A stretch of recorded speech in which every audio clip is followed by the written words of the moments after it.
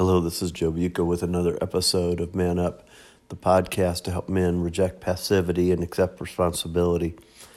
And today I mentioned last time I'm going to share out of Mark and Debbie Laaser's book, 7 Desires, the different desires that they talk about. And the one today I want to talk about is the need to be affirmed, or the desire for affirmation.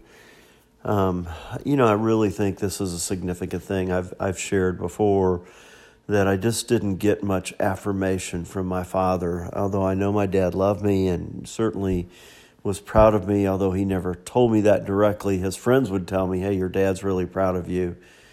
And but I think my dad grew up in a generation where you just did the right thing and you didn't affirm others for what they've done. When I think of affirmation, I think of speaking into somebody's life and telling them and sharing with them what you see in them, maybe the character qualities or their hard work or they did a good job with something.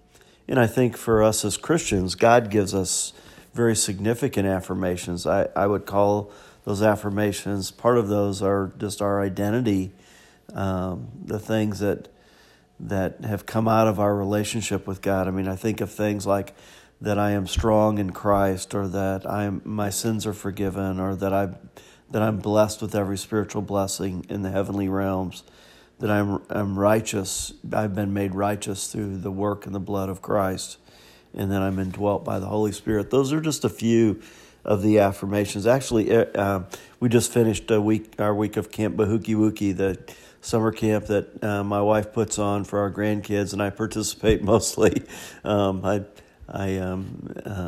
We had a great time. It was exhausting. The kids were here from Monday morning till Friday afternoon, and we took turns sleeping with different kids, and it was just a challenging week. But one of the things that Emily does every year, and we started this a couple of years ago, actually came up with this creative idea. We have all of our children's trophies in the attic from when they participated in sports or different things when they were in school. And, of course, none of our kids, when they grew up and moved away, didn't want those trophies. So we came up with this brilliant idea that at camp every year, at the end of the closing ceremonies of camp, we would give each of the campers, our children's children, our grandkids, trophies. Well, guess where we found trophies in the attic? Actually, Emily had to post a thing on Facebook recently to get some small trophies because we'd run out this is our 5th, 6th, 7th year, something like that, of camp. But one of the most powerful things at the end of camp, Emily does, she looks for qualities in the kids throughout the week, whether they were helpful or whether they were quick to forgive or whether they were kind or whether they led courageously, whether they overcame fears. And so the last day she writes usually, maybe a minute or two of just things that she saw in each of the campers. And it's amazing to watch our grandkids as Emily's reading this and then gave them a medal to put around their neck, and then gave them each a trophy that then we take like athletic tape and, take the plate off that had our kids' name on it and put their name on it and what the award is for. But just to see how those affirmations just light these kids' lives up. And my favorite, I have to say, I've got a favorite to watch. It's Lucy, our daughter, Aaron's daughter. Lucy's 5, and she literally just absorbs it. And I think all of our children are really good at affirming their kids, our grandkids. So our kids have grown up with affirmation. Our grandkids are growing up with affirmation. And just how powerful, how uplifting and powerful that is. And to watch each of them lit up.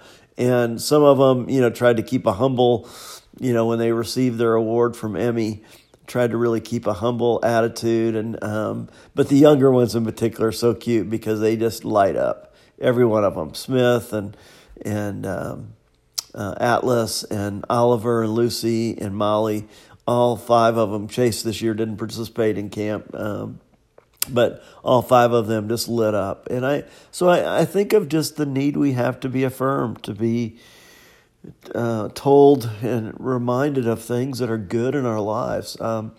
When I used to do a lot of speaking, people a lot of times will say, "Hey, you did a great job," and to be really honest, that's somewhat meaningless to me.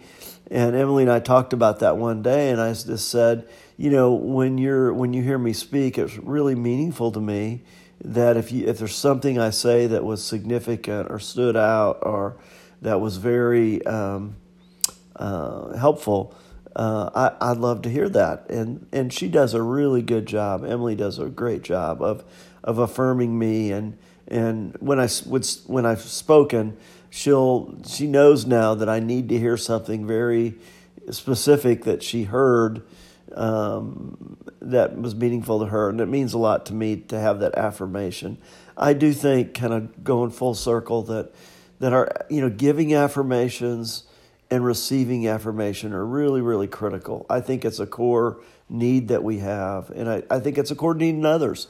So affirming, obviously, our spouse, affirming our children, affirming our friends, affirming those that we see that, maybe our leadership in our church, just to, they get a lot of criticism. And so looking for ways to affirm them and kind of give them that a voice. Hey, you did a great job. Or, hey, I see you. I see what you're doing. I see how difficult life is. And yet I see you continuing to be faithful. I just want to encourage you today to think about those people close in your life and how you can affirm them, and even for your need for affirmation.